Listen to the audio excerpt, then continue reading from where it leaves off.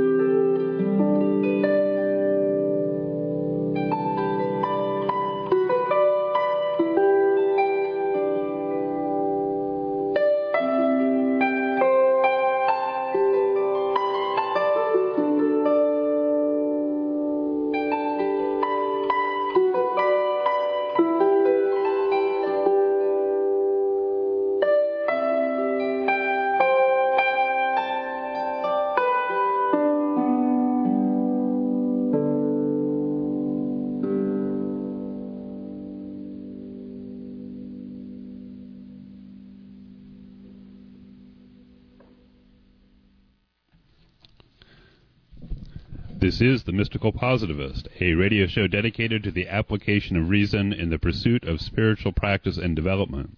It consists of commentary, book reviews, interviews, and discussion in and around the local and larger spiritual community.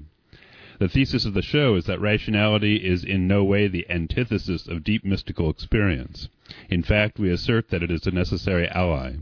I'm your host, Stuart Goodnick. Joining me is co-host Rob Schmidt, director of Tayu Meditation Center, and co-founder with myself and Jim Wilson of Many Rivers Books and Tea in Sebastopol. Great to be here on this Lunar New Year.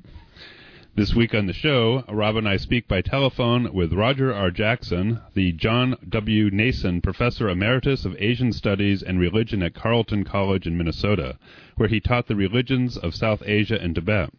He has published many articles on the philosophy, ritual, meditative practices, and poetry of Indian and Tibetan Buddhism, and has written or co-written or co-edited several books, including The Wheel of Time, Kala Chakra in Context, Is Enlightenment Possible?, Tibetan Literature, Studies and Genre, Buddhist Theology, Critical Reflections by Contemporary Buddhist Scholars, Tantric Treasures, 3 collections of mystical verse from Buddhist India, and Mind Seeing Mind, Mahamudra and the Geluk Tradition of Tibetan Buddhism, recently published by Wisdom Publications.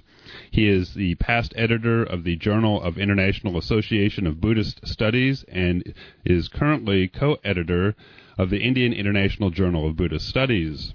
So, Roger Jackson, welcome to the Mystical Positivist. Thanks very much. I appreciate the invitation.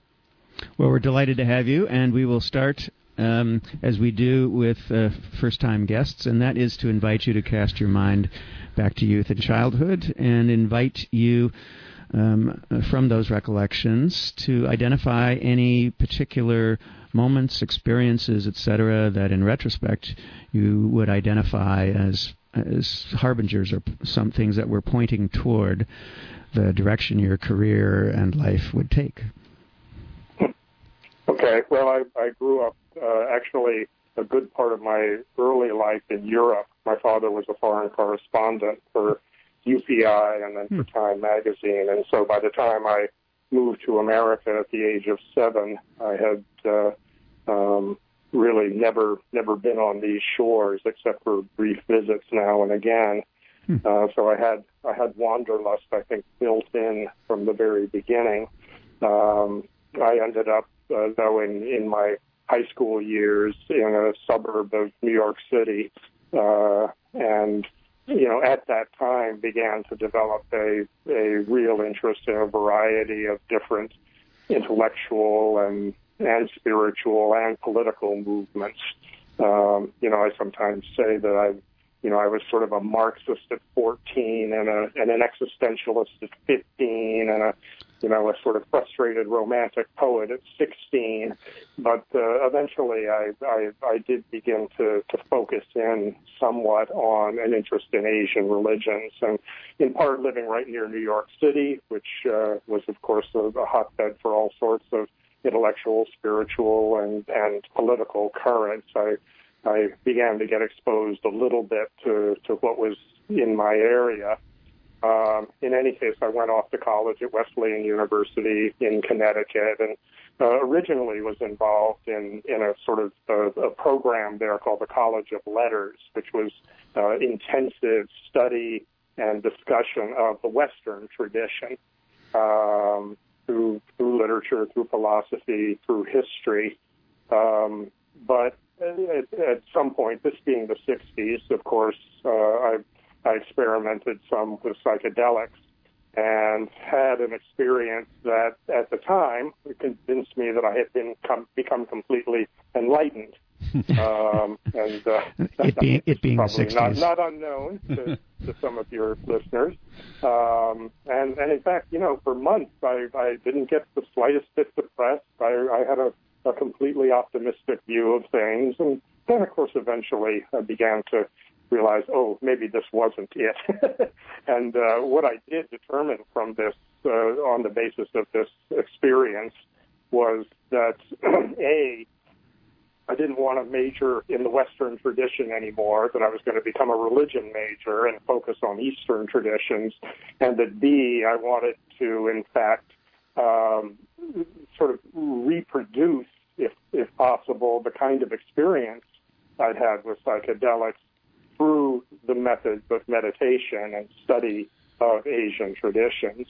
So, to make a long story short, after graduating in 1972, my girlfriend and I went off, as many people did in those years, to the Bay Area. We lived there for close to a year, worked for the post office, which was actually quite lucrative, and saved up enough money to travel all the way to Asia. We went overland. We hitchhiked through Europe, basically, and then went overland to India, sort of wandered a bit from ashram to ashram. We didn't have any, particular tradition we were devoted to or intent on being part of. But eventually we made our way to Nepal, did some trekking there, and then eventually did a month-long meditation retreat at a monastery called Kopan, just outside Bodhnath, which is just outside Kathmandu. This was a monastery that was run by 2 English-speaking Tibetan lamas, and they put us through quite a set of experiences, a combination of very challenging teachings about topics like the possibility of enlightenment, the reality of past and future lives, Various meditation techniques were taught, and so forth and so on. I found it extremely difficult and challenging and nearly bailed out a couple of times. But my girlfriend, who's now my wife, was sort of committed from the get-go. And so oddly enough, kind of perhaps ironically, I stayed with this meditation retreat because I was afraid that if I didn't, I'd lose her. So anyway, by the end of that retreat, we had shaved our heads. We continued our studies in India or in Nepal for a little bit, traveled to India, especially to Dharamsala, where the Dalai Lama was living in exile, studied sort of all through the summer of 1974 at the library he had established there. Eventually went back to Nepal for another month-long retreat and a little bit more trekking as well. And at the end of this, we've been gone from the U.S. for a year and a quarter. We pretty much run out of money, and I decided that this was this was a life-changing experience for me, and that I wanted to be involved in the study of Buddhism in as many ways as I could. And having a slightly intellectual cast of mind, and being interested in the prospect of studying this in graduate school, I heard that there was a Tibetan monk who was in fact a teacher of the two lamas at Kopan, who was a professor at the University of Wisconsin in Madison. And so shortly after we returned to America, I applied to the program, was accepted. We moved to Madison, and at that time, this was the middle of 1975, we helped this lama and professor, Geshe Zopa, to found a center in Madison that now is called Deer Park Buddhist Center. Okay. And so I sort of went through both graduate school, struggling with Sanskrit and Tibetan and, various ways of learning to translate Buddhist texts at the same time that we were helping to get running this increasingly important Buddhist center. And so for the whole time we were in Madison, we had sort of parallel tracks in those terms.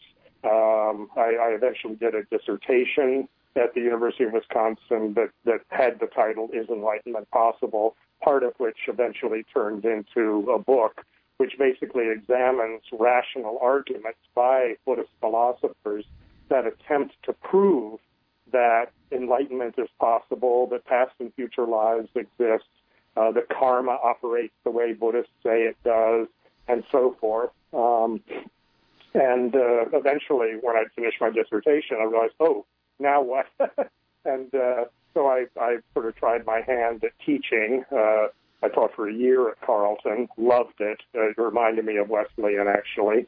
And then went on to sort of shorter stints at the University of Michigan, Fairfield University of Connecticut, and eventually came back to Carleton, where I spent pretty much the next 30 years involved in the teaching of Buddhism, Hinduism, Islam for a while, though I'm not anywhere near an Islamicist, and a variety of courses, on methods in the study of religion, mysticism, and so forth, and so on. And, I was involved, like many academics are, in conferences and publications, and brought out a number of different books, either on my own or in consultation and collaboration with other people.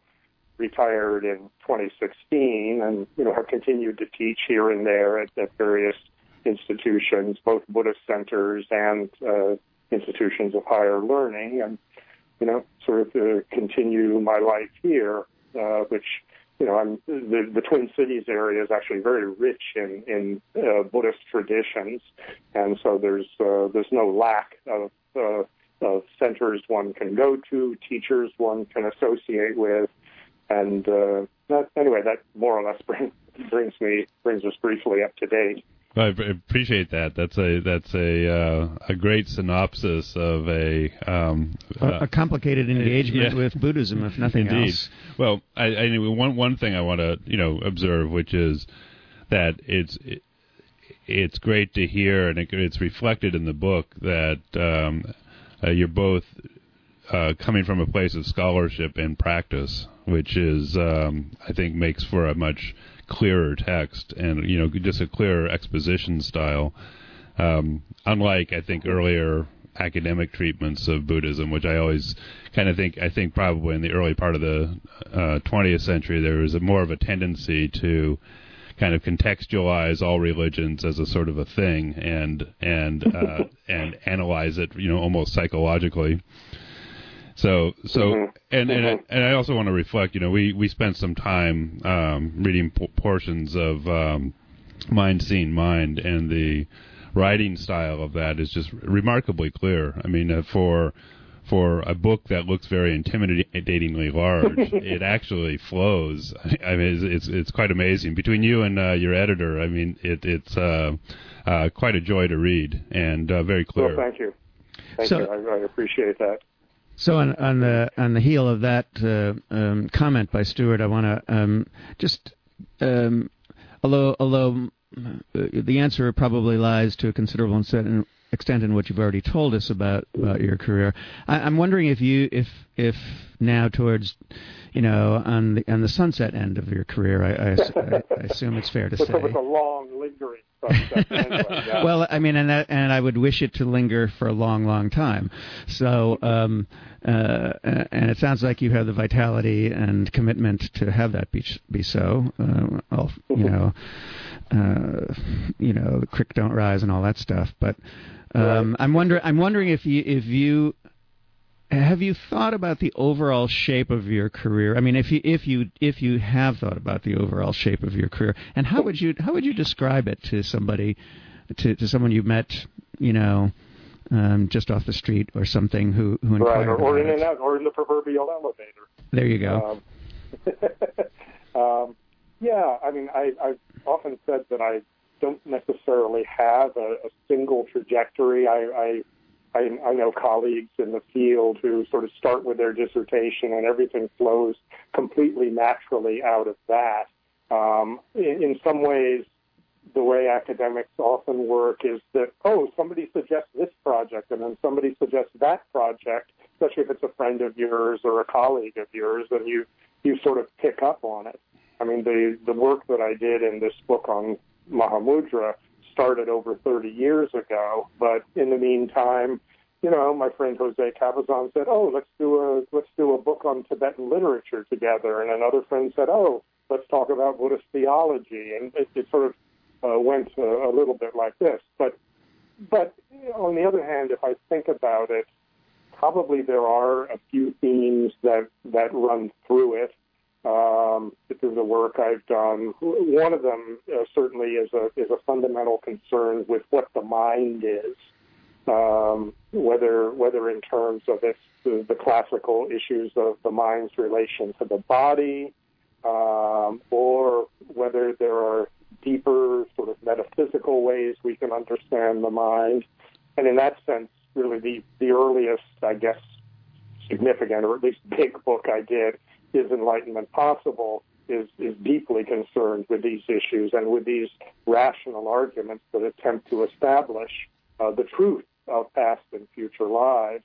And that's a particular set of philosophical analyses. And I translated a particular Tibetan commentary on a very important Sanskrit text that is a sort of go-to for Tibetan tradition for those who doubt the reality of enlightenment, the reality of past and future lives. And if I think about this most recent book, Mind Seeing Mind, that clearly is about the mind as well, but from a different standpoint, from the standpoint of trying to understand what the deepest nature of mind is and techniques for understanding that nature. So certainly one theme that tends to run through my work is this concern with mind in its various manifestations, and of course, it's a kind of a truism that mind is deeply significant for Buddhists and always has been. The first verse of the Dhammapada, a Pali text that is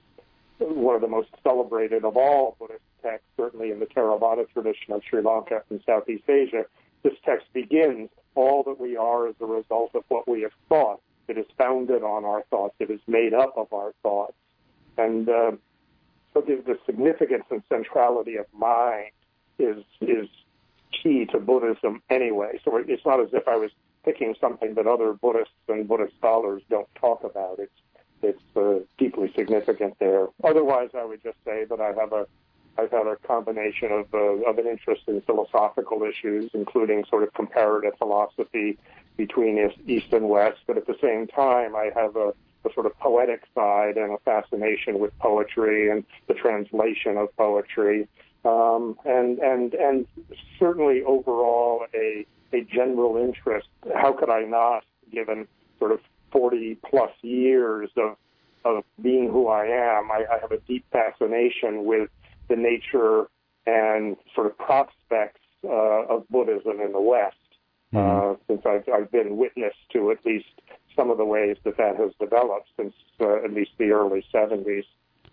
Yeah, and before we jump into the kind of the meat of the topic about Mahamudra and really the nature of mind, to get back to your kind of focus, I was just curious why did you scope the book to focus particularly on the Geluk tradition? Was that was that a sizing issue because it would just be huge otherwise, or was that?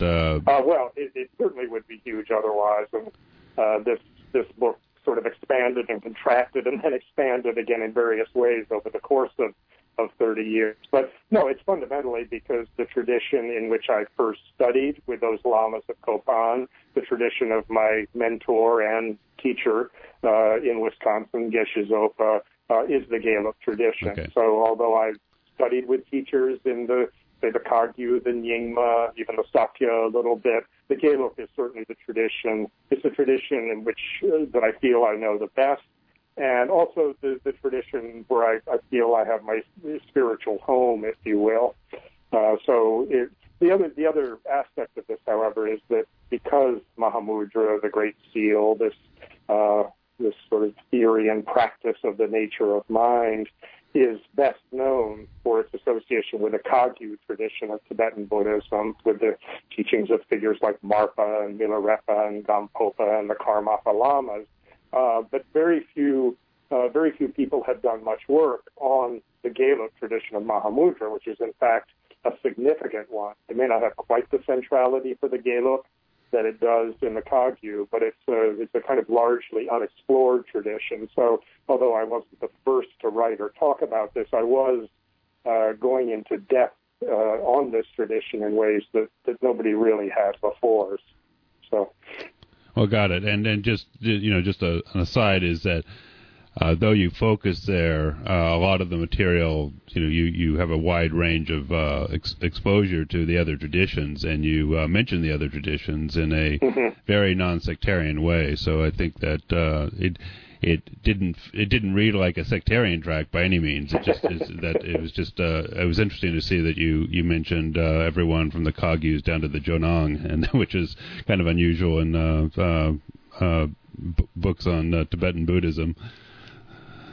Yeah, well, I think it was in the spirit, actually, of some of the texts that I was reading and translating. There's a famous passage in the sort of root verses or root text for the Geluk practice of Mahamudra that says that all the different traditions, basically, for those who are learned and who have meditative experience, they realize that all these traditions come down to the same point. Well, that's and so I just want to draw out just a little bit further, because you were a professor, as I understand it, of Asian studies and religion, and so and you weren't focused only on Tibetan, the various Tibetan traditions. And right. And in fact, in your book, you explicitly bring in the various other Buddhist traditions. Was that for shall we say philosophical completeness or roundness, or how do you relate to? I'm sort of picking up that, or maybe more than sort of picking up that the Tibetan tradition is the foundation of your own practice. But then, as a scholar and as a teacher, you've explored other Buddhist traditions and obviously Hindu as well. So I'm wondering how that all is situated in your mind and your experience. Yeah, part of it as a teacher, particularly at an institution like Carleton, which solely has undergrad, you need to be able to teach somewhat broadly in whatever your specialty is. Mm-hmm. So yes, I would offer courses on Tibetan Buddhism, but just as often I would offer a course on Theravada Buddhism or Mahayana thought, or there were a variety of different things that I would do. And I think also having the kind of religious studies background I have first at Wesleyan as an undergrad, and then to some degree when I was still in grad school, always interested in sort of comparative ways of thinking about interesting issues. I tried to be as reasonably knowledgeable as I could about a spectrum of different traditions. And I think one of the disadvantages of sectarian approaches, whether we're talking about among scholars or among sort of practitioners at Dharma centers, is that they don't always have a broader picture of the way other people, even people in other Tibetan traditions, let alone other Buddhist traditions, let alone other religious traditions, may actually be wrestling with many of the same issues that come out of their particular focused practice. And so there's a section in my book called 16 Questions, sort of is an attempt to sort of look at the particular issues that have come up in the theory and practice of Mahamudra over many centuries in Tibet, and show how those relate to larger patterns in Buddhist societies and then in religious practices elsewhere in the world as well. And of course, necessarily these discussions are relatively superficial, but I think they do establish that wherever we find religious traditions, there are actually significant and interesting resonances among them. Questions about, say, the expressibility of ultimate reality, the place of ethics in the mystical life, whether we're all already divine or enlightened and just don't know it, and so forth and so on. Right. It's a range of different issues, and I'm sure you guys, given the name of this show, are very conversant with these in a broad way as well. Well, we've certainly had lots of experience in talking to people from lots of different perspectives on this issue, and that's one reason why we particularly appreciated, I think, your 16-question chapter that you just referred to. But I want to ask just one more sort of stepping back question, if you will, before we get into some of the issues that you've already started to talk about. And that is the question that we've sometimes encountered.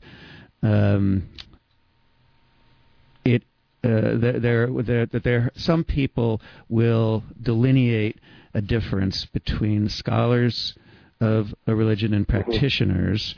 I'm getting that you would locate yourself as having both elements in your makeup and your life. How do you? I assume you know what I'm talking about here. I do. And so, I'd like you then to comment on that issue. Yeah, it's not an easy thing actually, and your comment earlier about how earlier in the 20th century, people tended to look at religion entirely from the outside. Pretend scholars, in fact, were expected to do that, and I must say that when I went through graduate school, even though my mentor was in fact a Buddhist monk and obviously a practicing Buddhist, the tenor of most of what I was taught was that a scholar must be as objective as possible. Now, even in the 70s, nobody was deluded enough to think that there's any such thing as complete objectivity. We'd all read post-structuralist, postmodern critiques of the notion of total neutrality or objectivity, but nevertheless, it is a valuable and a valid concern to try to suspend as much as possible one's own particular religious perspective, particularly in the teaching of religion, particularly in a context where you're not, say, in a seminary and as it were, preaching to the converted. So, I mean, I came out of grad school quite intent on keeping my practitioner life, such as it was, completely separate from my life as a scholar and particularly as a teacher. And in fact, I would start my classes, and I did this pretty much through my career, by saying, look, full disclosure, I consider myself a Buddhist, and therefore you all ought to be really sensitive to any way in which I might express things that may express unconscious bias on my part. So I really tried to keep the two separate. And then, interestingly, when I applied after a couple of years of teaching to a job at Fairfield University, which is a Jesuit school, and when I went for the interview, they were very enthusiastic about the fact that I was actually something like a practicing Buddhist. They wanted to, as it were, be in dialogue with a, quote, real Buddhist. And it was at that point that I think I began to see that the lines couldn't be kept, that I had to blur them a bit. And the Buddhist Theology volume, which you mentioned at the outset, which I co-edited with my friend John McCransky, was really a volume in which people who were Buddhist scholars tried to make a case for doing constructive Buddhist thought in the academy. And this is not something, it had been long since been accepted that, Christians and Jews could do this as scholars and academicians, but nobody really had justified it fully in terms of Buddhism. And so our volume was an attempt to sort of lay out a charter for that and to provide essays that move that forward. Oh, I didn't know that. So, that's interesting. Yeah, so I'd say that I became more and more comfortable over the years with this idea. Let me also say, however, and this is something that a number of us have sort of ruefully observed, those who are sort of in my generation, that we really didn't feel entirely comfortable doing this kind of, as it were, insider Buddhist scholarly and theological work until we had tenure.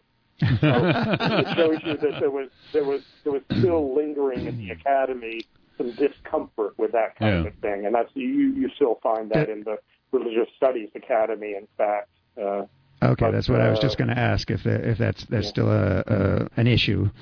And I'm sorry to hear it, but that's it is what it is. But it is a tricky one because people who come in as, if you will, apologists for the tradition, don't too often they are uninterested in or not knowledgeable about critical ways of thinking. I mean, I see, you kindly said that you thought the book struck a fairly nice balance between the kind of scholarly point of view and the practitioner's point of view. And I should say that when I teach at, say, Buddhist centers, which I do, I teach regularly in Minneapolis, and there's been a number of other places as well.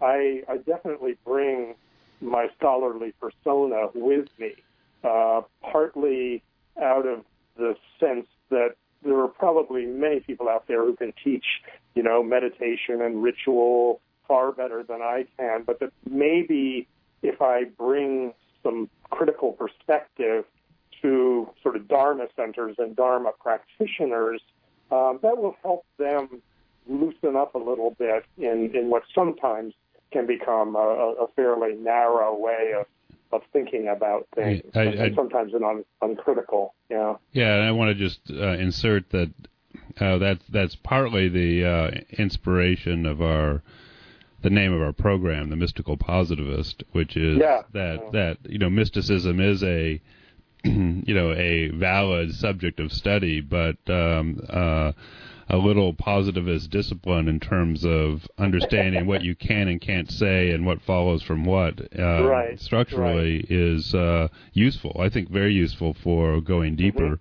I will say also, to credit the way the volume reads to me, is that you're very articulate about these surveys of issues, particularly. Yeah, you were sort of downplaying that a little bit, I thought, compared to my appreciation of what you achieved. Yeah, but what I want to say is that I actually, particularly when I was focusing on the 16 big questions, I kept thinking, I wonder how he comes down on these questions.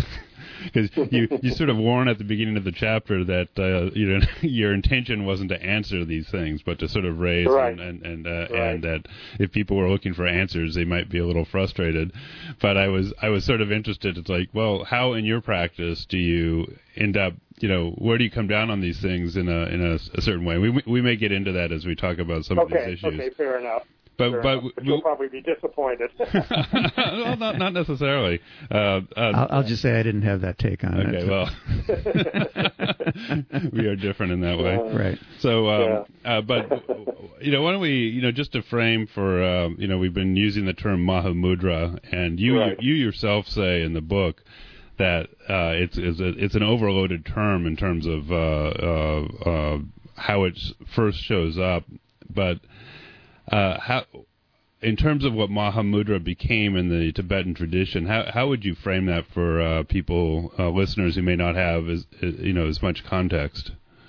Yeah, well, I would say that what Mahamudra became, though it was a fairly long historical process for it to become this, was fundamentally a way of talking about the nature of reality in terms of mind, and a set of meditations in which you focus on and come to realize the nature of mind.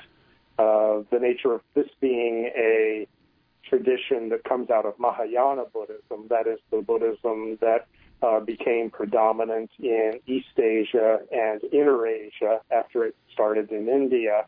It's a matter of really talking about mind as empty. And emptiness, as some of your listeners will know, and I'm certain you guys know, is a key term in all of Mahayana Buddhist philosophy. It's actually derivative of the earlier Buddhist idea of no self, the lack of any permanent, independent, partless self in us or anything. But in the particularly Mahayana context, it's called emptiness.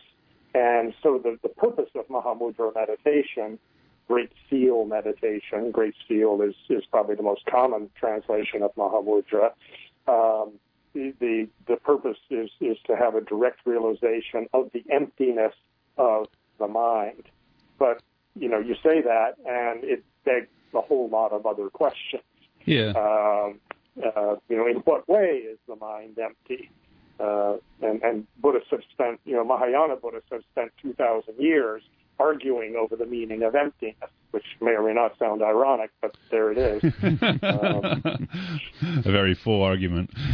Yes, exactly. but well, indeed, and just to you draw this distinction in the book to some extent, but when we say realize the nature of emptiness or the empty nature of mind. Yeah. That's not exactly a necessarily a conceptual realization. No. There's something more profound that's implied in that, right? That if you truly grok, or you have that kind of understanding, that the claim is that will foundationally transform a whole way in which our whole being is organized. Yes, absolutely. Because for Mahayana Buddhists in general, certainly for late Indian Buddhists and Tibetan Buddhists, the key to attaining spiritual liberation, enlightenment, if you will, Buddhahood, is a direct realization of emptiness. And in this particular case, it's the mind that is seen to be empty, and it's seen to be empty above all in an experiential sense. That is, the meditation procedures, as is typical with many accounts of Buddhist meditation, work their way from a kind of focused meditation, a kind of concentration meditation called shamatha in Sanskrit. Calm abiding is sometimes the translation for this. Followed then, once you have a calm and concentrated mind, by gaining a kind of insight, a direct insight into the actual nature of the mind, which again is empty. And it should be said that there's, sort of coming off your question, there's one of the great topics of debate among Tibetan Buddhists, and not just among Tibetan Buddhists, but Buddhists more generally, is how important an intellectual or philosophical recognition of emptiness is for gaining the direct experiential realization that all Buddhists will agree is the sine qua non for attaining enlightenment. And one of the features, I think it's fair to say, but I don't want to overstate or caricature Tibetan traditions, but traditions like the Kagyu, which again focuses a great deal on Mahamudra, or the Nyingma, with its focus on the great perfection, or Dzogchen, there tends to be a sense that intellectual and philosophical analysis will only get you so far, and there really shouldn't be a great focus on it. It does come into play, and Lord knows there are great Kagyu and Nyingma philosophers, just as in the Sakyapa. But something that sets the Gelug tradition, which, again, should be noted, is the tradition of the Dalai Lama. That's probably what it's best known for. The Gelug tradition is sort of set apart from these other traditions by its much stronger focus on the role of philosophical analysis. Right. There's a kind of a caricature that I've heard from teachers in these traditions over the years, where the say a Kagyupa or a Nyingmapa will say, "Oh yeah, the Gelugpas love to debate, they love to philosophize, but they never meditate." And I've heard Gelug teachers say, "Oh yeah, the Kagyupas and the Nyingmapas, they all talk about experience and meditation, but they don't know what they're meditating about." So this is the kind of relatively good-natured bantering that goes on back and forth. And there's, again, these are oversimplifications, but it is true that in the Gelug tradition there is a strong conviction that one must go through very careful philosophical training and analysis in order to properly ascertain what the object of meditation is, the object specifically of negation, when you're trying to understand emptiness. Right. So they do. There's certainly a difference of style and approach, and these differences actually have their roots in discussions and debates and disagreements in Indian Buddhism, and they carry all the way through the Tibetan tradition as well. Well, it also extends into other traditions. I've just been reading a biography of St. Francis, and oh my goodness, he was almost relentless, not entirely so, but almost relentless in abjuring, basically, or instructing his disciples to not read, to not learn disputation, not go to the university, etc., sort of thing.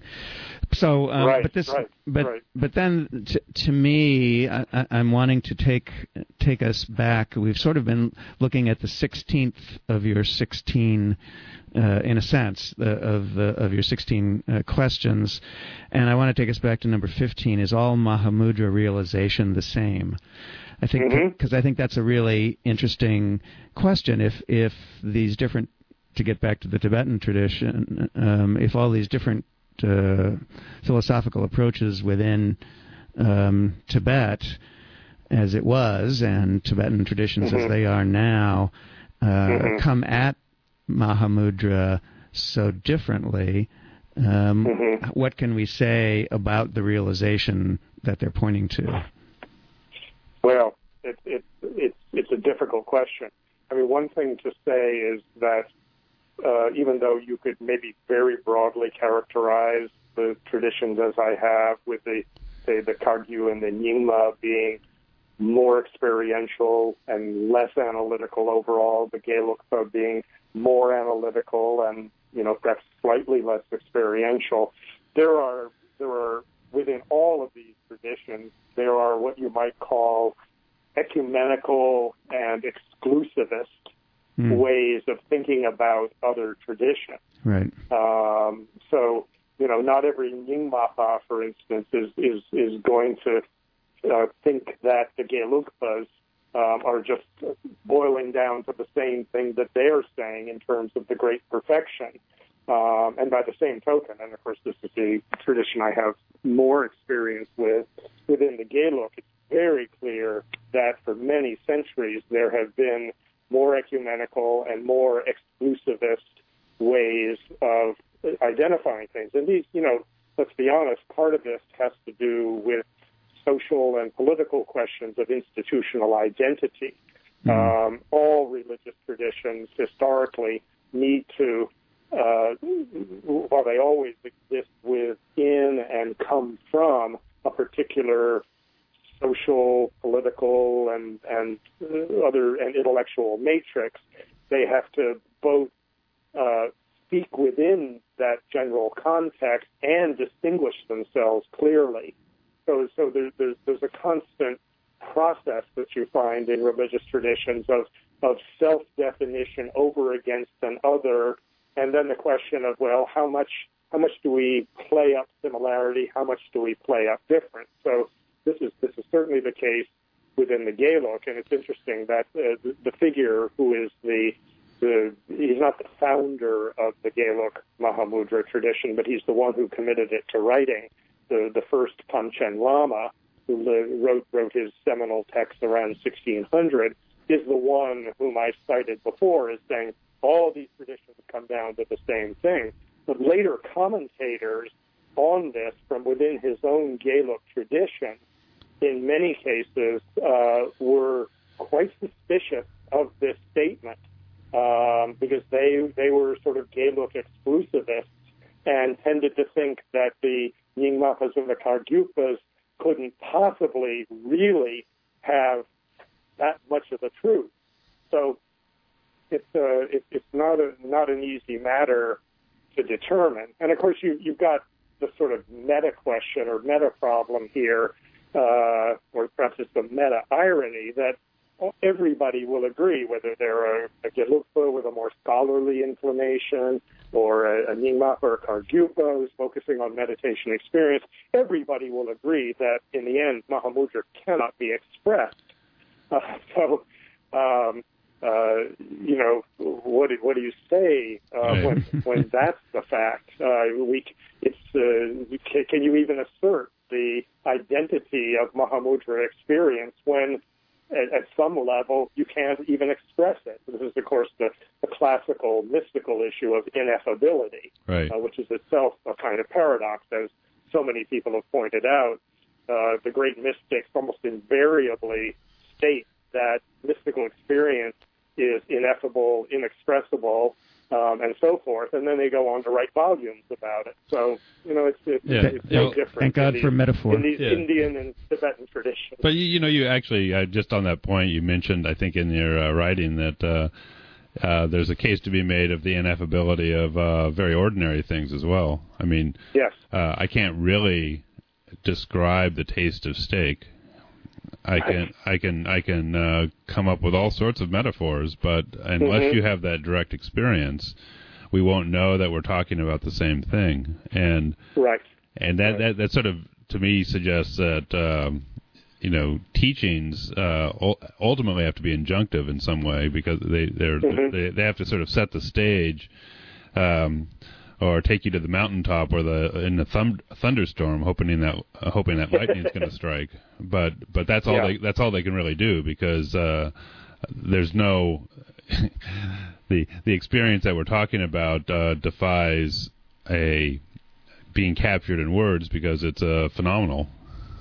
Right, and I think that's true, and but I think it's also true that there's a kind of continuum of ineffability, such that the kind of the taste of steak, or the experience of giving birth if you're a male.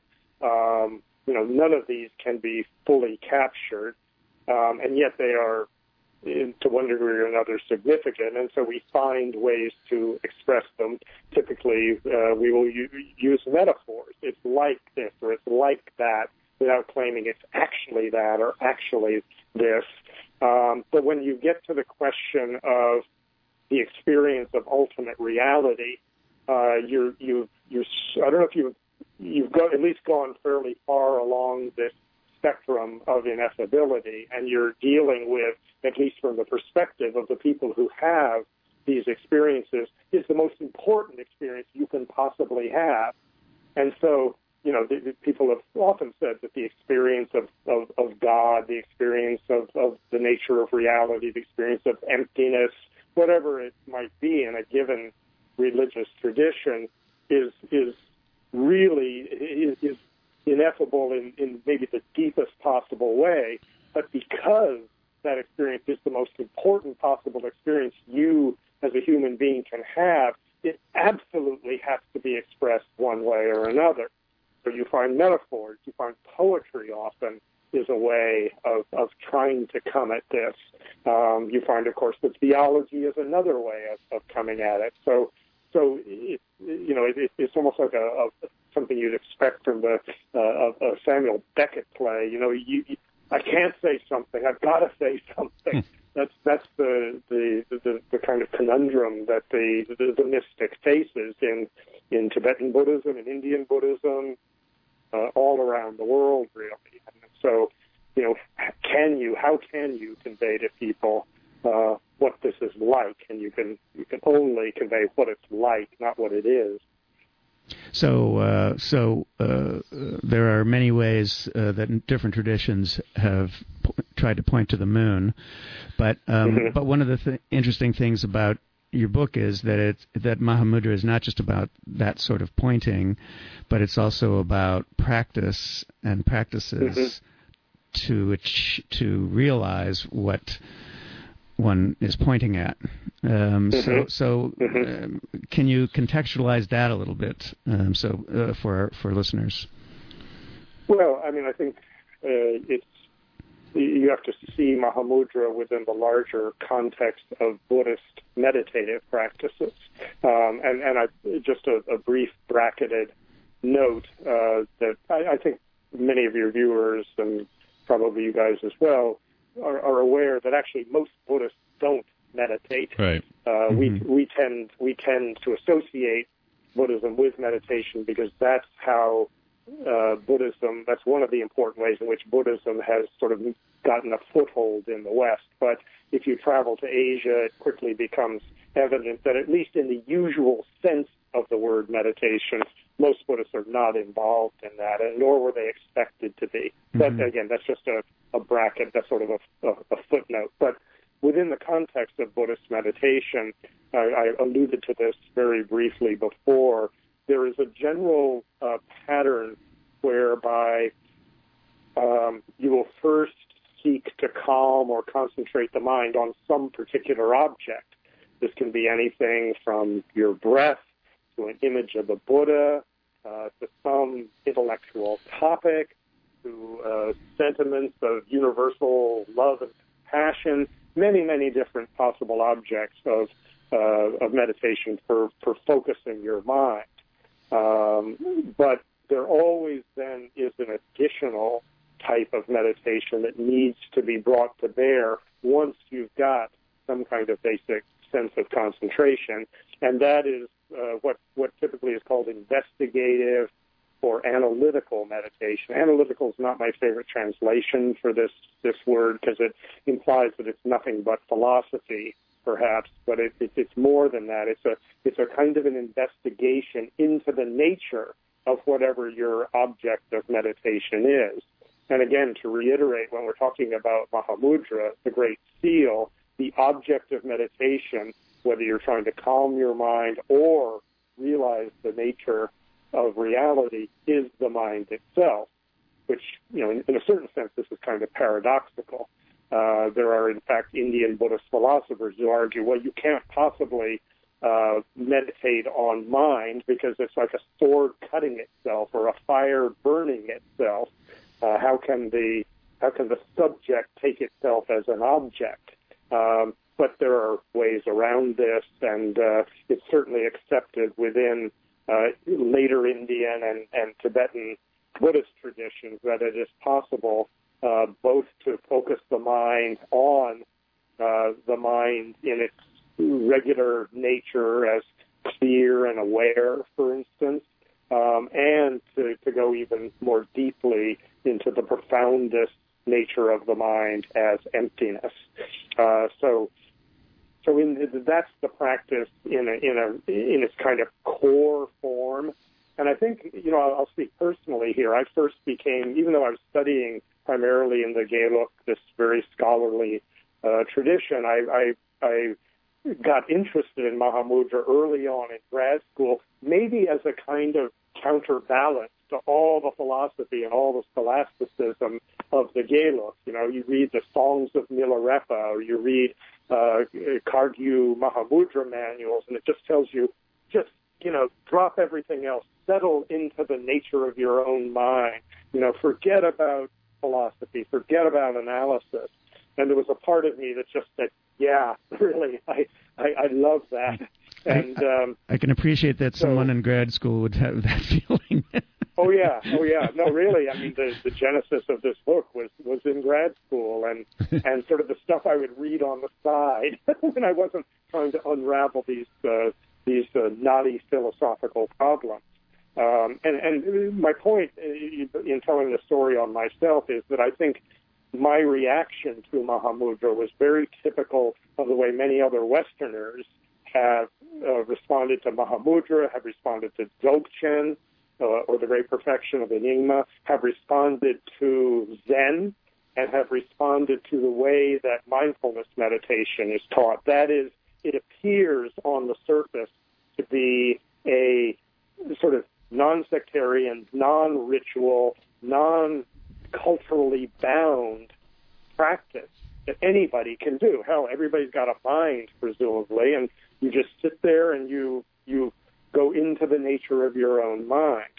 But that's a little bit deceptive, and it's wishful thinking on the part of Westerners to simply reduce any of these practices, whether it's mindfulness or Zen meditation or the Great Perfection or Mahamudra, simply to this, sort of culture-free zone where you really don't have any responsibilities, you don't have to have any commitments, you don't have to have devotion, you don't have to do prostrations, and yet when you read the text or visit the communities in which these things matter, it's very clear that these exist within a profoundly religious context. Yeah.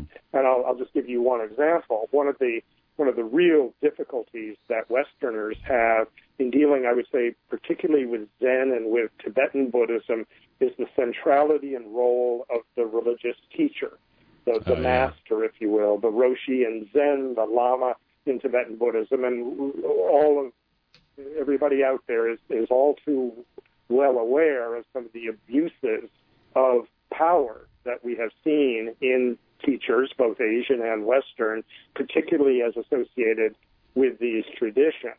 But it is nevertheless the fact that virtually every pre-modern Mahamudra text you will ever see frames the practice within something called guru yoga. Mm-hmm. This is a yoga of devotion to the guru. And there's many ways one can understand guru devotion, and I think Westerners often are much too literal in the way they regard this. Tibetans are actually much more relaxed about a lot of it, maybe because it's just part of their culture. Right. But in any case, there is a devotional element to this. There is a ritual element to this. I mean, meditation, after all, is a ritual in certain respects.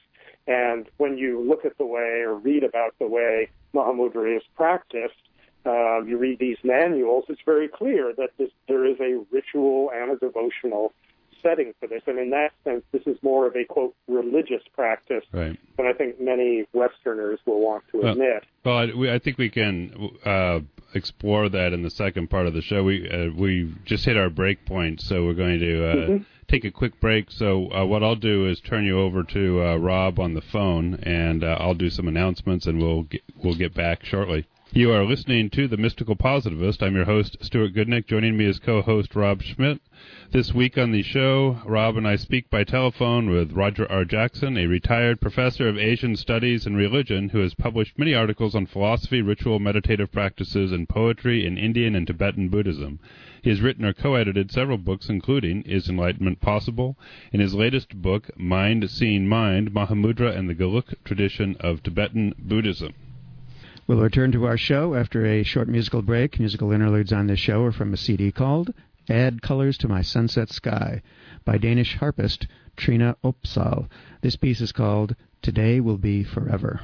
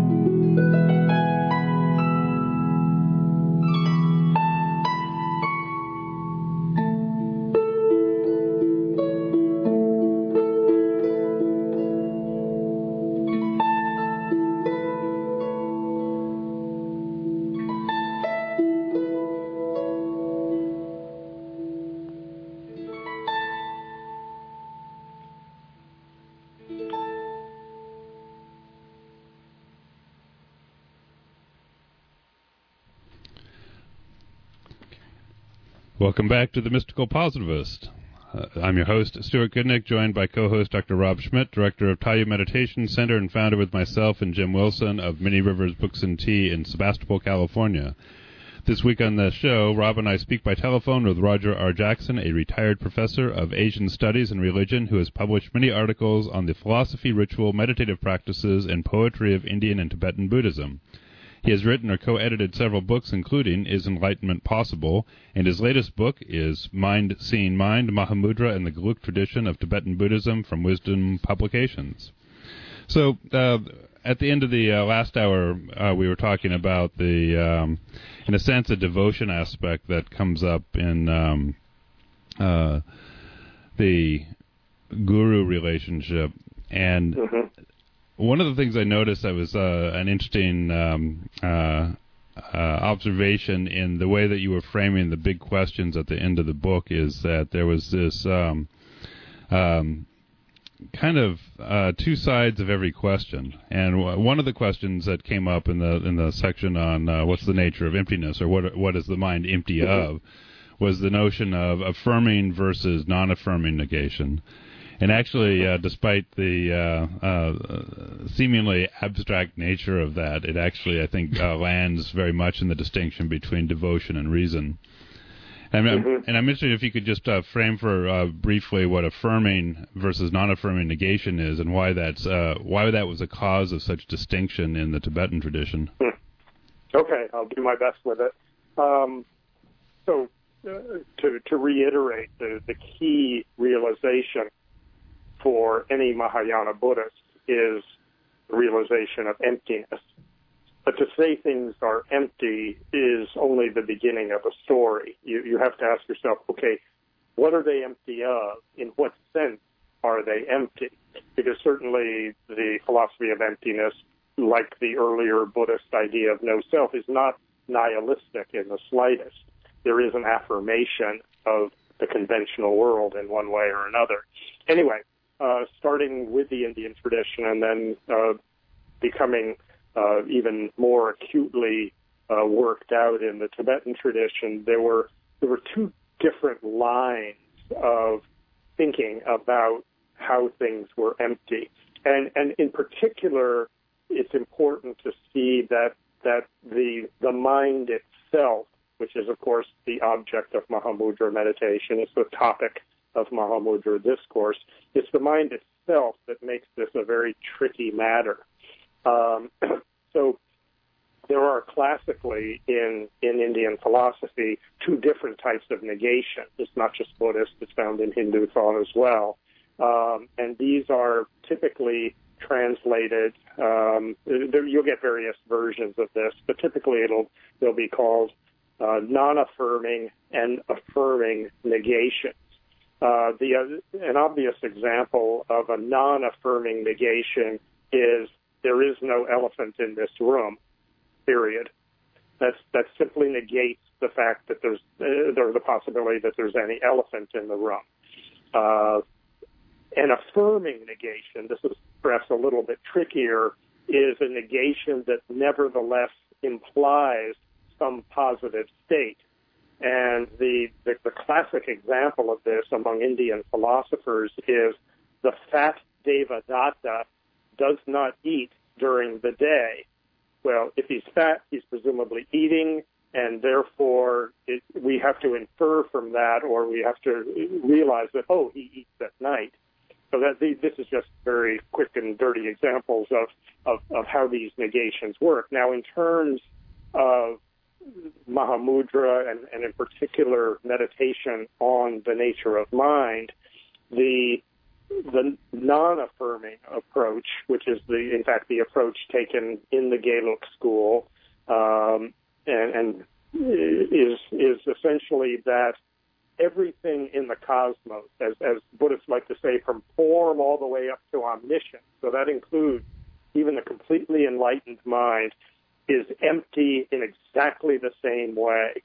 It is empty in the sense of lacking, that it is not permanent, partless, independent, self-sufficient, existing from its own side. Another way of putting this, perhaps, is that all things are interdependent.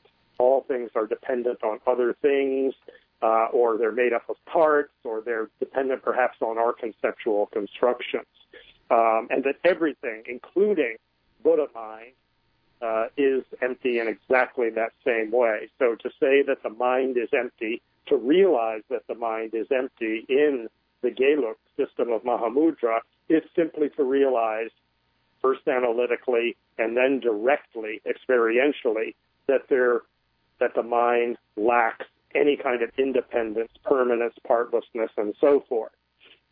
So that's the non-affirming negation approach. The affirming negation approach, which is more typically found in, say, the Kagyu and the Nyingma, makes a kind of a distinction between the way ordinary things are empty, which goes roughly along the lines that I've just described. You know, the chest of drawers that I'm looking at right now is empty in the sense that it came about through causes and conditions. It's made up of parts, and it depends in certain respects for its existence on my designation of it as a chest of drawers. So that's the non-affirming negation way, which those in the Nyingma and Kagyu will accept as well. The crucial matter is, but what is Buddha mind empty in the same way?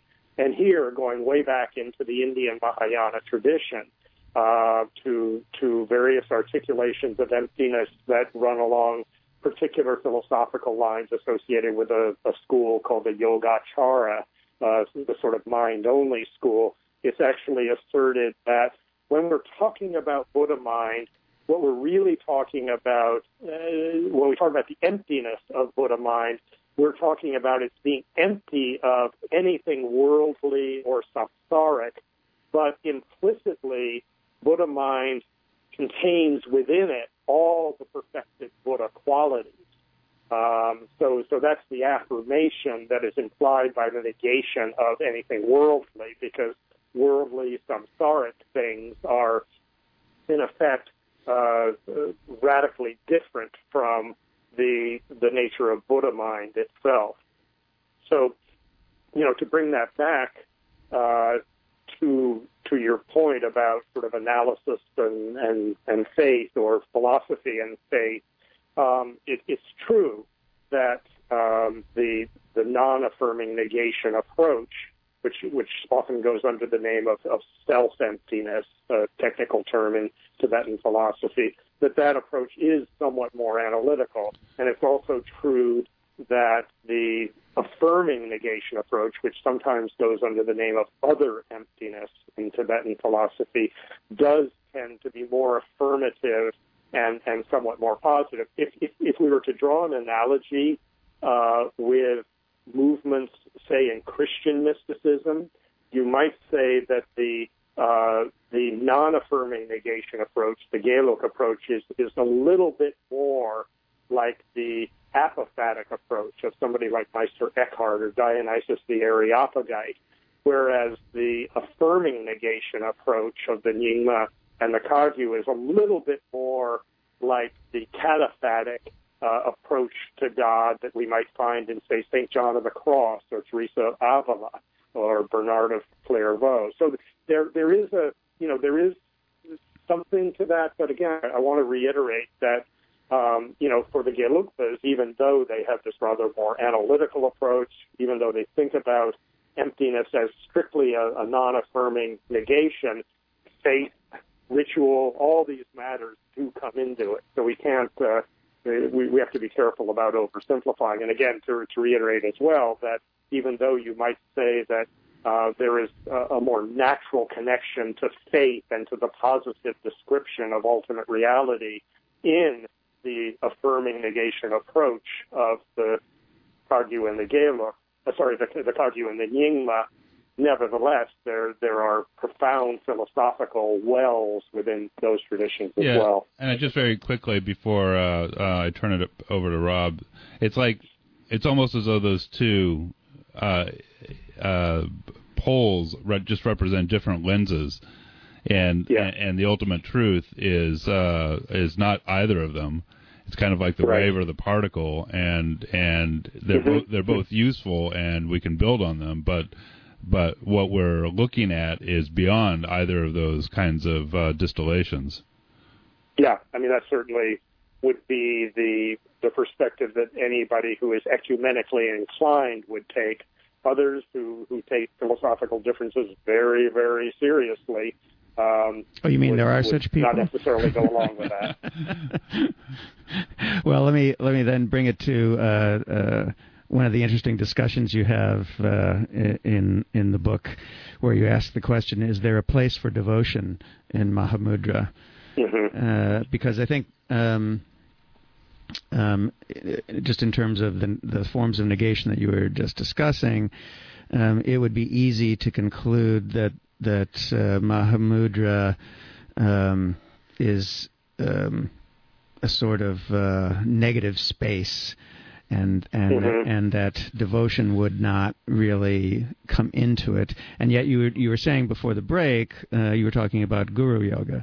So discuss that for our listeners a moment, if you will. Yeah. Well, again, it's important to understand. We haven't really talked about this particularly, but the context out of which Mahamudra arises in the Indian tradition is the tradition of Tantra, which is, of course, an esoteric form of Buddhism, though it's found as well in Hinduism and Jainism and other Indian religions as well. In all Tantric traditions, which maybe this isn't the place to get into a definition of Tantra, but the one thing I would say is that a key element of Tantra, wherever you find it, is the notion of transformation of ourselves into the divine. And in order to do this, you can't just sit down and read a book, nor can you simply sit down and listen to a lecture. You have to receive an initiation or an empowerment from a guru, from a spiritual master who himself or herself is sufficiently experienced that they can convey to you both the energy of a particular religious lineage and practical instructions on how you do this. So the term Mahamudra first appears in Tantric texts in sort of late first millennium India. So in that sense, Mahamudra as a term that eventually comes to mean the nature of reality and meditation on the nature of reality, particularly as with the mind as an object, never loses that sort of tantric basis that it has, even though there are big debates in Tibet about whether there is even a Mahamudra that isn't tantric, and we don't need to get into that particularly, but the centrality of the guru in esoteric or tantric traditions is missing with Mahamudra. And again, it's simply a matter of the guru being the one who gives you access to these, remarkable, often very rapid ways of attaining spiritual liberation. So anybody who has studied with traditional Tibetan Buddhist teachers will know that one of the very first things you learn is about devotion to the guru, and appreciation for what the guru brings to you, what the guru gives to you.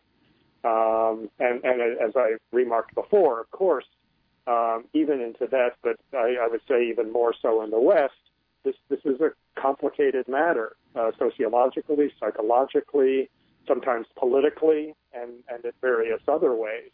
And yet it is still at the heart of Mahamudra as it is traditionally taught. And you will very rarely find even Western-trained teachers of Mahamudra who will not include guru devotion as a kind of beginning point for this. And it, to be very specific about it, what typically is involved, because again, this is all done within a kind of ritual framework, as I described before, so not much detail. It will involve, for instance, the visualization of your guru whoever that might be. And, if you don't have a particular guru, there are other ways you can go about this. But nevertheless, the visualization of your guru, appealing to your guru for assistance in your meditative practice, and usually then a visualization of the guru coming to the crown of your head and absorbing into you and melting into your heart chakra, your heart center, which for Tibetan Buddhists, as for many others, is where the mind really resides, in such a way that your mind and the guru's mind are indissolubly fused. And it's at that point then that you enter into the actual Mahamudra meditation. Again, first on the kind of conventional nature of the mind. I'm describing this from the Gaelic perspective now, as, again, clear and aware. And then, once that's been established, undertaking a brief analytical meditation to arrive at the recognition that the mind itself is empty of any intrinsic existence. So that's the kind of the practical and ritual context in which Guru Yoga and Mahamudra meditation are connected. But anybody who has read in and out of Tibetan literature, particularly, for instance, verse literature, songs and poems, will know that almost every text begins with a salutation to or celebration of the Guru. It's a ritual move, but in the context of this meditation, it's a very, very important element of it. And you have to ask the question, if you just sat down and said, okay, I'm going to relax into the nature of my mind now, and it were not within the context of guru devotion, well, how much is that really Mahamudra? I mean, that's a cultural question and a historical question maybe, but anyway, one perhaps worth asking. Well, you've been talking about ritual and just the way you described the attainment of Mahamudra a moment ago suggests that ritual is one of the tools that's used, and yet you also have in your discussion, you also make a distinction between ritual and ritualism. So I'm wondering if you can draw that out for us, because I think that's a very important one. That we have a spiritual bookstore, and and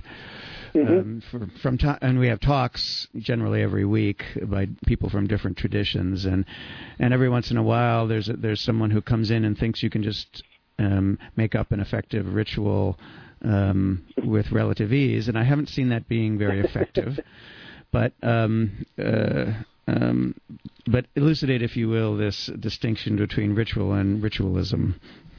Yeah. Well, I guess the first thing I would say is that ritual is something that pervades all of our lives in various ways in the broadest sense of the term. I mean, this is something that ethnographers and anthropologists have been particularly good at analyzing, perhaps some psychologists as well. But if you think of ritual in a very broad sense as sort of regular patterns of behavior that have particular aims to them, anything from brushing your teeth at particular times of the day to having a weekly phone call with a friend to attending a Catholic Mass, all in their regularity and their purposiveness have elements of ritual. So that's in the very broad sense.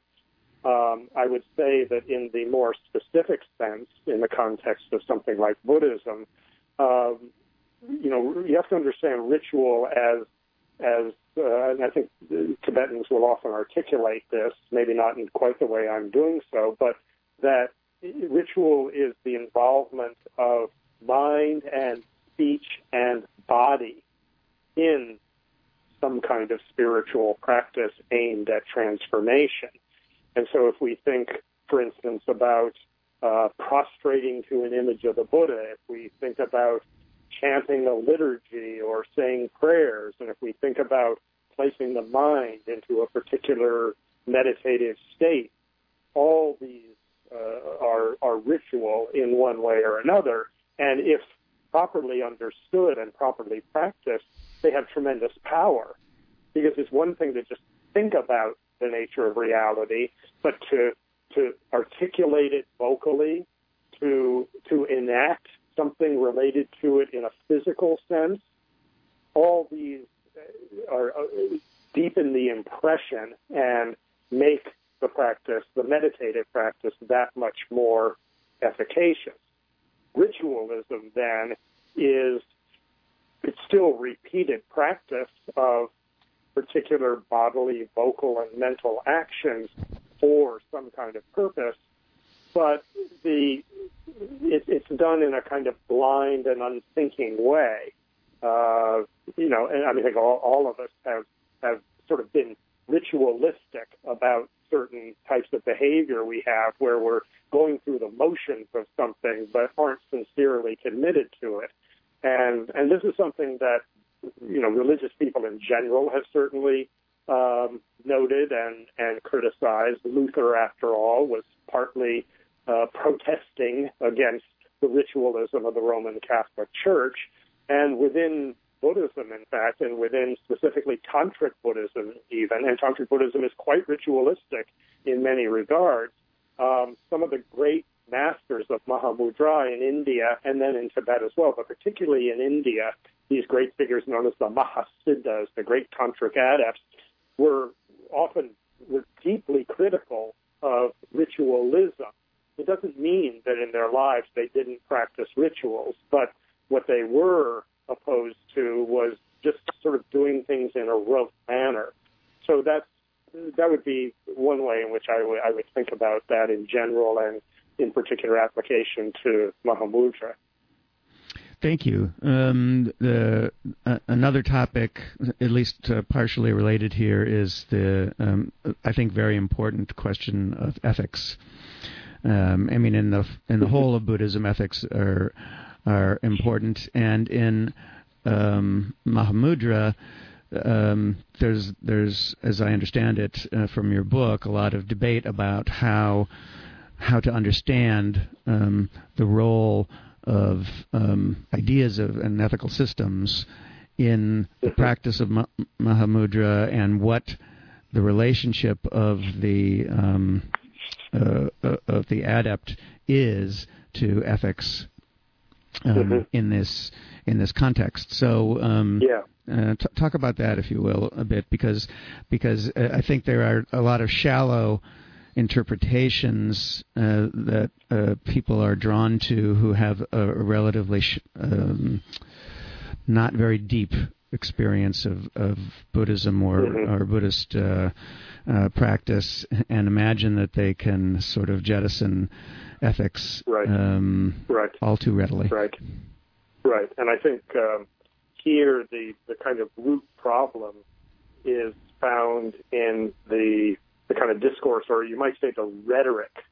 It's what the scholar Bernard Faure called the rhetoric of immediacy that you find in some Buddhist traditions. Zen is particularly symptomatic of this, and various forms of Tantric Buddhism are symptomatic of this as well.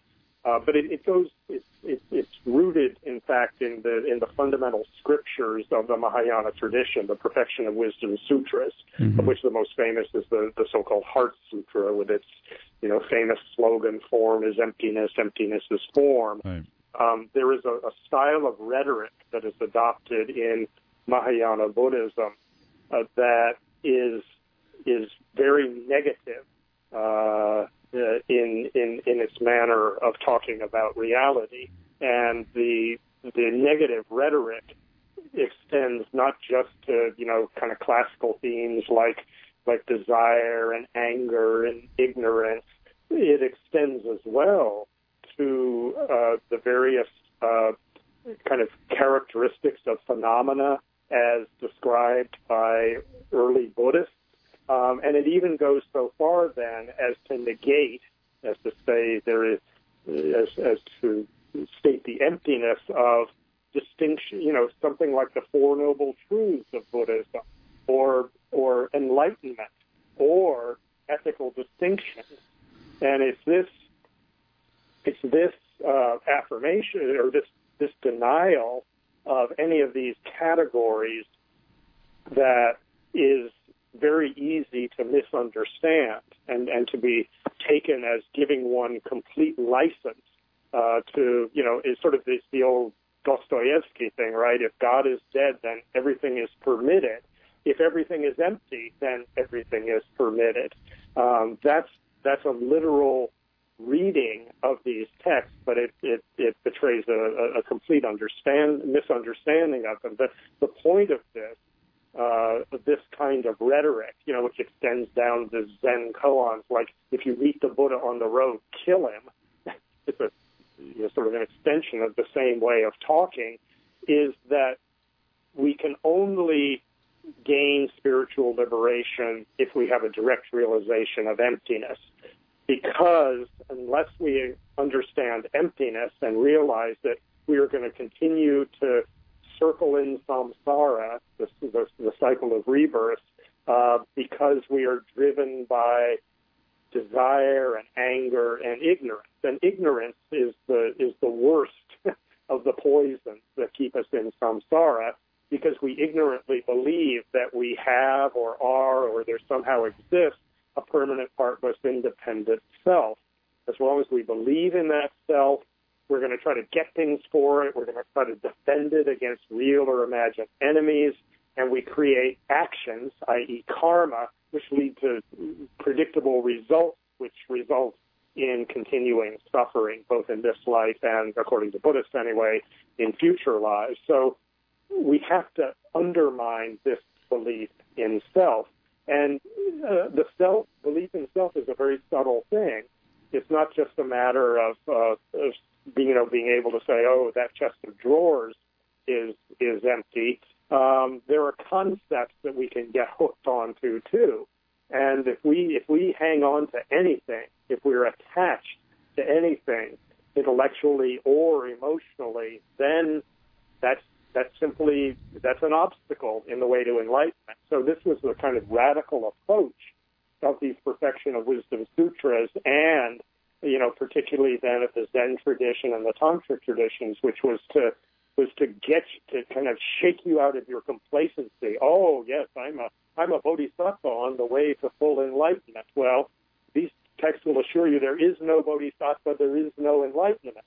But it doesn't mean that in some sense there isn't, because a crucial distinction within Buddhism is a distinction between two levels of truth.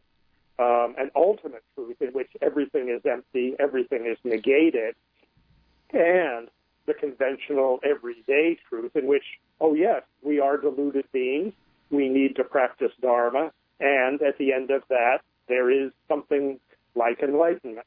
So that's at least one way of coming at that. And therefore, to bring it back to the point about ethics, even though, on the ultimate level, there is no good or evil, these are just dualistic distinctions, in the conventional sense, and we are still conventionally bound beings, if we do good things, good karma, good results will ensue. If we do negative things, negative results will ensue. So it doesn't, the ultimate level negation of these kinds of things does not at all negate the conventional validity of them. In fact, according to the Gelo tradition, basing themselves on the great philosopher Nagarjuna, it's precisely because things are empty on an ultimate level that the conventional world can operate in the way that it does, and that ethics are applicable and valid.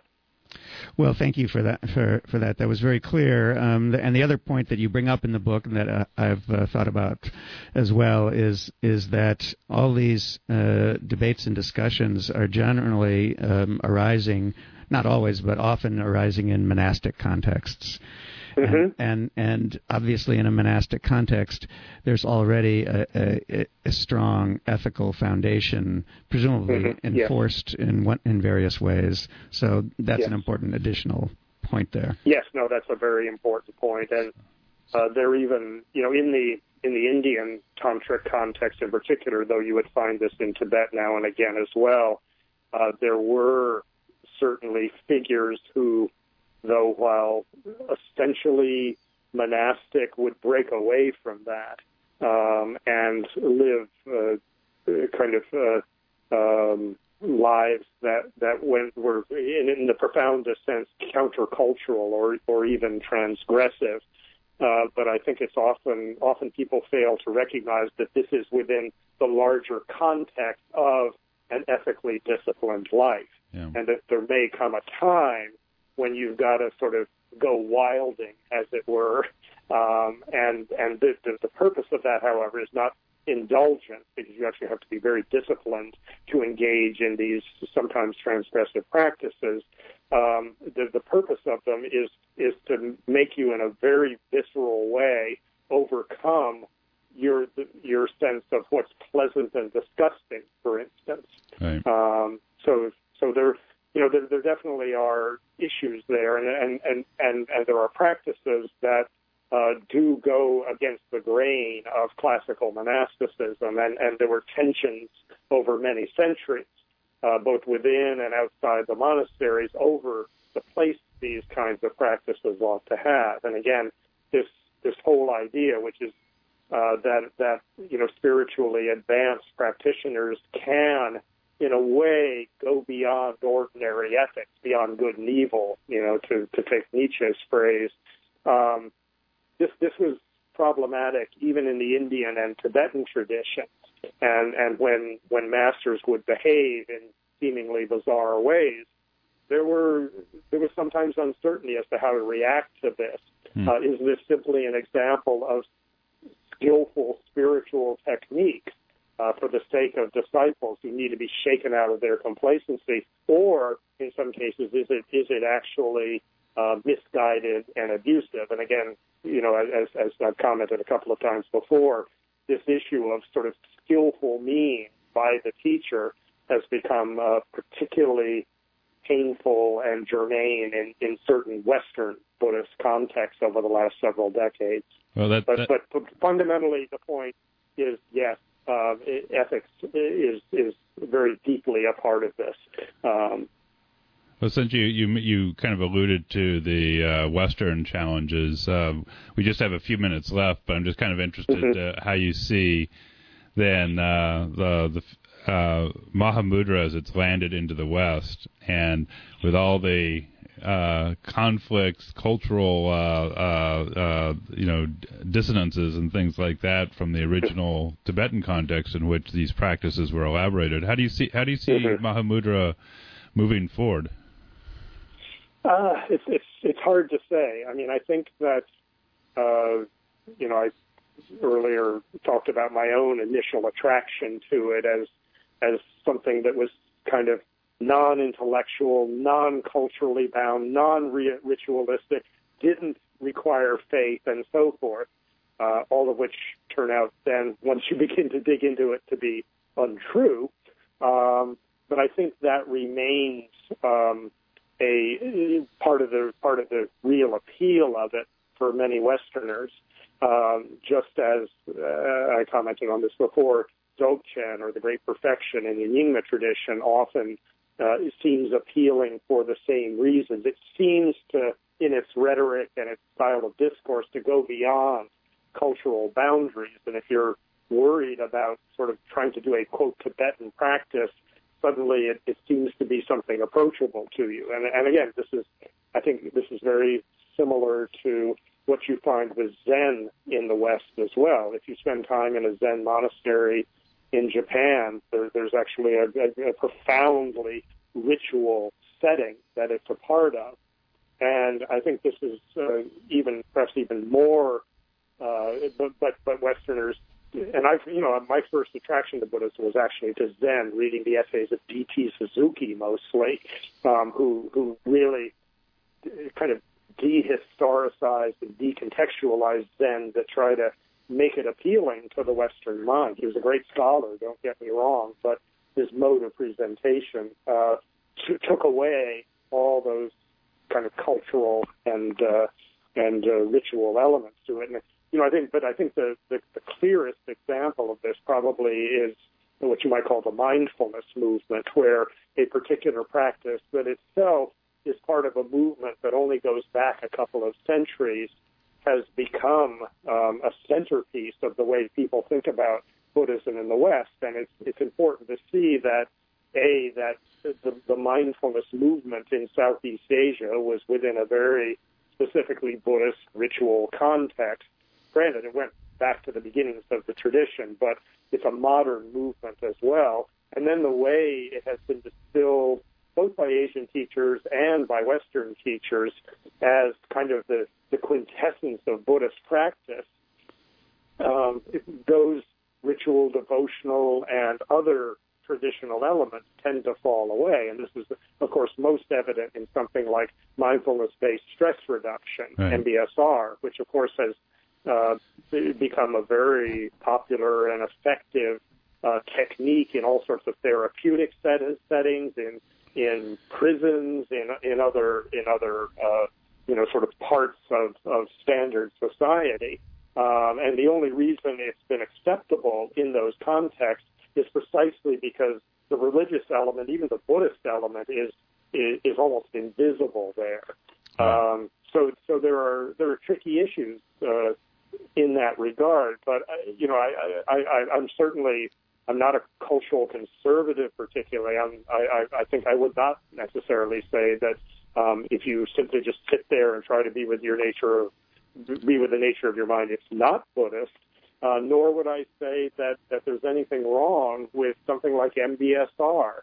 It's a way of presenting practices that are rooted in Buddhism that seems to be some scientific evidence anyway that it has some actual value in social and psychological settings, both for individuals and groups.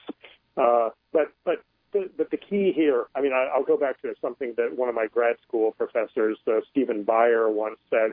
He said that the degree to which Buddhism will succeed in the West is the degree to which it becomes a kind of psychotherapy. And I think that was an oversimplification in various ways, but I think, and he said that 40-odd years ago to me, and I think that the success that Buddhism has had, and it's quite remarkable in many respects, is to the degree that the deeply cultural and perhaps deeply, quote, religious elements of Buddhism get downplayed to the point where you have many people saying, well, Buddhism isn't really a religion, it's a philosophy, or it's a way of life. Historically, that's an inaccurate statement, but who can say what Buddhism will become? It's not up to any of us individually. It's part of a complex cultural process of the sort of transference or transmission of a tradition from one culture to another. I guess it's fair to say also it took a few centuries for Buddhism in China to really coalesce into Chan. So we're in the very early days. So we exactly. we really have no idea. Point. And China is the perfect example because Buddhism sort of penetrated various Asian societies in various ways and with various degrees at various speeds. And the general pattern was that in societies that, for instance, didn't have full literacy, that didn't have a long and deep historical and ideological tradition, Buddhism tended to be a kind of almost like a, quote, civilizing force, or at least this is the way it was regarded by people in these societies.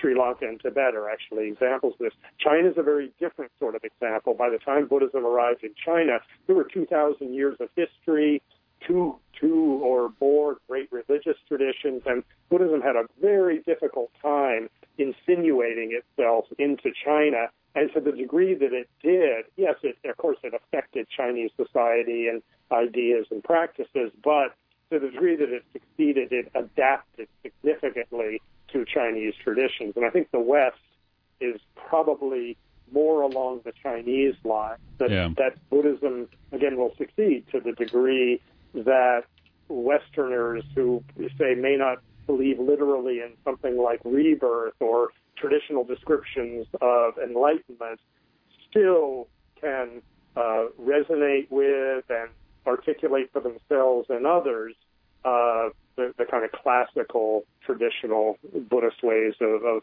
thinking and being. Got it. Well, we're pretty much at our time for this session, but we really appreciate the conversation, and there's so much more we could continue on. No.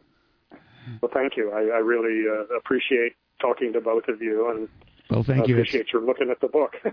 Well, thank you, and you know, as a final comment about the book, I say it's so wonderfully clearly written, which is something that for such a complex topic is a requirement for it to have the effect that I hope it will and expect it will have. So congratulations on it. Thank you. It's a great work, and we hope to have you back on the show sometime. We'd like to continue the conversation. I would certainly enjoy that. Thank you so much. Excellent. Well, I'm going to turn you over to both of you. I'm going to turn you over to Rob just to wrap up offline. But thank you for joining us on the Mystical Positivist. Thank you so much. I appreciate it, Stuart. You have been listening to The Mystical Positivist. This is your host, Stuart Goodnick. Joining me is co-host Rob Schmidt. This week on the show, Rob and I have been speaking by telephone with Roger R. Jackson, a retired professor of Asian Studies and Religion, who has published many articles on the philosophy of ritual, meditative practices, and poetry of Indian and Tibetan Buddhism. He has written and co-edited several books, including Is Enlightenment Possible? And his latest book that we've been talking about is Mind Seeing Mind, Mahamudra and the Gelug Tradition of Tibetan Buddhism, published recently by Wisdom Publications. Next week on the show, we'll have an encore presentation, so join us for that on Saturday, February 1st from 4 to 6 p.m. And in 2 weeks, we'll have our friend Stephen Aronson back to talk more about some of the Fourth Way tradition, of which he's been a long-term practitioner. Upcoming on the spiritual calendar in Sonoma County, the Thursdays at Many Rivers event in Sebastopol next week is Spiritual Ecology in Action with Jennifer Wilhoit, author of Writing on the Landscape and Weaned Seals and Snowy Summits. That's Thursday, January 30th at 7:30 p.m. Gain insight into what it means to nurture one's written expression through natural landscapes and ecological images, as well as to enrich one's time in wild places through insightful writing and beauty-making rituals. Draw from more than 2 decades and exploration on 7 continents.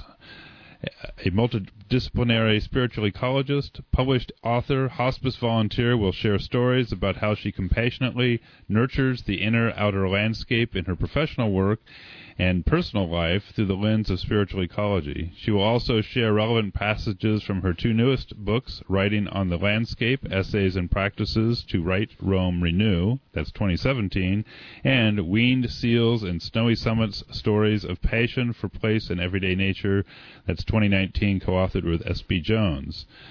Jennifer Wilhoit, Ph.D., is a published author, spiritual ecologist, consultant, hospice worker, and the founder of Teal Arbor Stories. She compassionately supports people's creative and healing processes by drawing from nature's wisdom. Jennifer offers courses, training, individualized mentorship, and retreats focused on human-nature relationship. She collaborates with the Charter for Compassion and is active in global interface initiatives, including presenting her work at the Parliament of the World's Religions and the World Interfaith Harmony Week. On Friday, January 31st at Many Rivers, as part of an ongoing class that has started in January, Angels the Native Way, with Native Californian healer Trina Vega. That's Fridays from 7:15 to 9:15 p.m. Next one, January 31st, but then also February 7th, 14th, 21st, and 28th. Trina writes, I have experienced angels my entire life of a short journey on earth of 62 years. I will assist you in linking with and hearing your own angels. Come join us in really getting to know your angels, spirit guides, and guardian angels. I will also include hearing from past loved ones. Let's start off the new year with opening to the spiritual native realm of angels. Please contact me at 707-391-7373. And I'll be more than happy to answer any questions. Many blessings, Trina Vega. Trina Vega is a Native American healer who practices a diverse menu of healings from Native Grandmother Ocean to healing with the angels. She's an intuitive reader and has practiced and offered readings for 30-plus years. She's the youthful and energetic grandmother to 18 grandchildren. Thank you for joining us once again for the Mystical Positivist. Podcasts of all our shows can be found at www.mysticalpositivist.blogspot.com, as well as commentary and discussion of topics of interest to the show. Also, please send comments and feedback to mysticalpositivist@gmail.com, and join us again next Saturday. We leave you with music from a CD called Add Colors to My Sunset Sky by Danish harpist Trina Opsahl.